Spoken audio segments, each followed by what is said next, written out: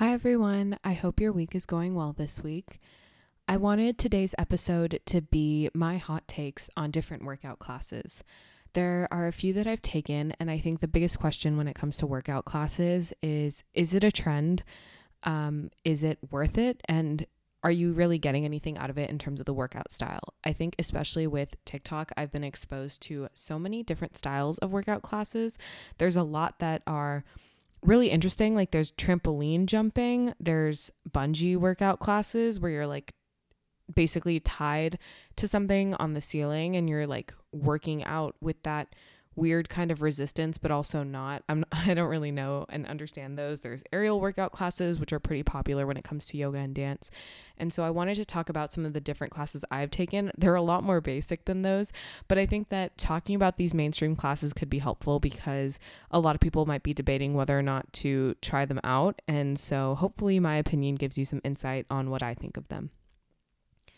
So one of the classes that I've taken, I wouldn't say consistently, but the period of time that I was taking these classes, I took them pretty close together.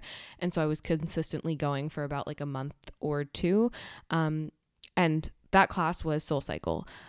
I really loved it. I think I would describe it, and I have described it to many friends, like a rave workout because the bikes are very close together and the music is playing really loudly and you're getting hyped up the whole time, and it really feels like you're just like at a dance party because the way that they describe a lot of the moves is like a mixture of dancing and workout, but it's of course all done on the bike.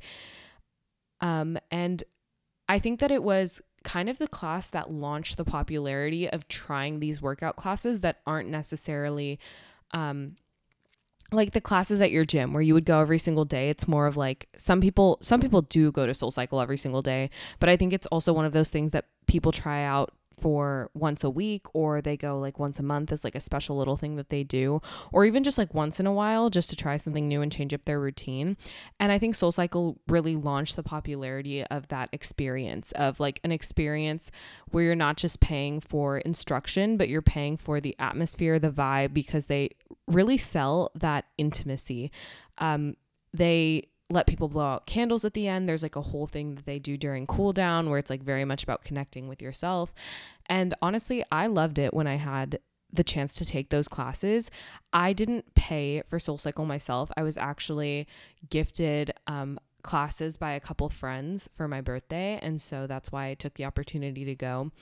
The classes are fairly pricey. They're $30 a class, which I'm saying pricey because that's more expensive than going to the gym for a month at some places like Planet Fitness or 24 Hour. You can go, that's like 3 months worth of gym membership. Sorry. So they're pricey in terms of that, but they're not pricey in terms of other workout classes. I would say other classes are pretty consistent with that pricing.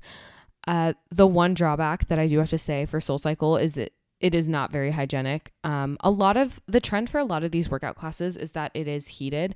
I don't remember if SoulCycle was heated or not, but by the end of the class, the mirrors were like dripping, like with condensation. Everyone around you was like glistening in sweat. Like most people did workout classes shirtless for men and like with a sports bra and like biker shorts or leggings for women, because it would just get so hot, and to have anything loose sticking to you was just the most uncomfortable feeling.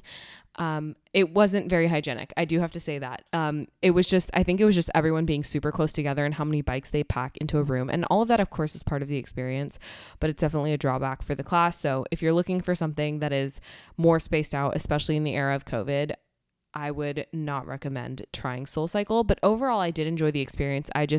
It's a cycle class, and now that Peloton exists, which is the next thing I want to talk about, maybe it's not necessarily worth it. I actually recently had the opportunity to try a Peloton bike. I don't own it. I prefer SoulCycle personally because I do like that experience of being present with the person. Because for me, it is easier to get distracted. And if I'm paying for something, the way Peloton works is you pay for the bike and then you pay to have access to the classes every month. I do want that in-person interaction, and that's just my opinion. I believe Peloton is pretty pricey as well. I think the bike is around $1,000 itself, and then I think you pay $50 or more for the access to the classes every month. And for me, that just isn't worth it. I think it's worth it if you live in a place where you don't have access to the gym and you know that cycling is something that you want to do every day. It's very similar to SoulCycle in that they incorporate weights into the workouts and push-up movements on the handlebars, but I just personally don't find it to be worth it. I've tried it at the gym that I currently work out at, and it's not my favorite thing because I definitely, if I'm paying for it, I prefer the atmosphere.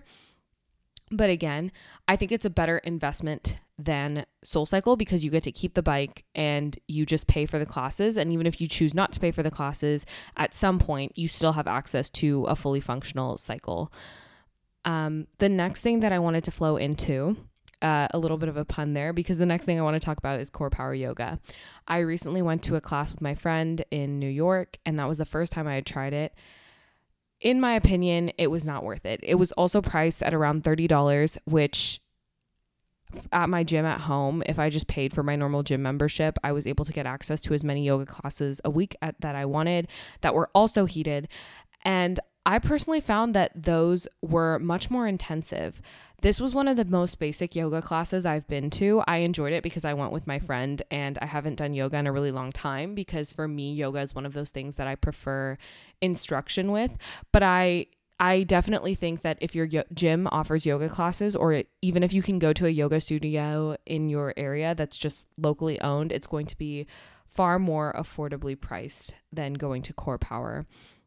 I saw a lot of people that seem to practice there pretty often and have the subscription or gave off that vibe, which was kind of surprising to me because I feel like if you practice yoga often, and maybe you even teach yourself or you just practice it quite frequently, I don't see the appeal of going to a place like Core Power because it was very basic. And I think they try to keep it that way. And I'm sure there's different levels of classes, just like with SoulCycle. But I personally found that even the more basic flows at other places are more difficult or just more worth it, in my opinion. So that's just my take on Core Power.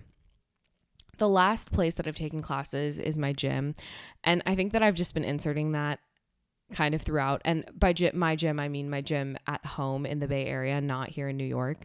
Those are the best classes I've ever taken. And I think gym classes do tend to be a little bit better in that way because the trainers know you and the equipment. And for some reason, I found that classes that I've taken at my gym are just far more intense than classes anywhere else. And I don't know why, but I've taken so many different types of classes. I took circuit training, I took strength training and yoga, and they categorized classes into that way, and then there were different levels amongst those, but I just thoroughly enjoyed those classes, and I feel like they're the most worth it because I had access to the gym at the same time. So even if I couldn't go to class one day, I could easily work out on my own, and I really enjoyed that.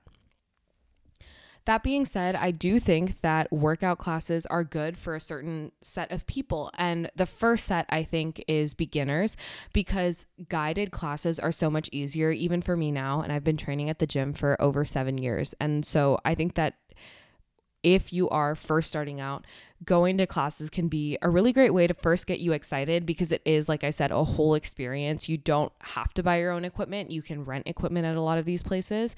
And in my opinion, I think that is definitely a plus when it comes to classes because they do just help you overall with starting your workout journey. The second group of people that I think that these classes are good for is people that can afford it. If you can afford to pay $30 per yoga class, per like SoulCycle class, for example, I think in that case, you should definitely pay for it and go because I'm not saying that I didn't enjoy the experience for all of them. I do think Core Power Yoga was a bit basic and I don't really know if I would go again, but SoulCycle I thoroughly enjoyed. It was a lot of fun. It just wasn't worth it in the end when it came to price and things like that. But if you can afford it, it is definitely worth the experience if you enjoy the classes. These are my hot takes. I am yet to try some places and I definitely want to try them out. Orange Theory, F45, and Barry's are all on my list of places to try out. So I honestly would say that try everything at least once if you can afford to. And if you really like something, maybe it's worth investing your time and money into. But that's my take on it. And I will see you all next week for another Finance Friday. And until then, stay fit and stay healthy.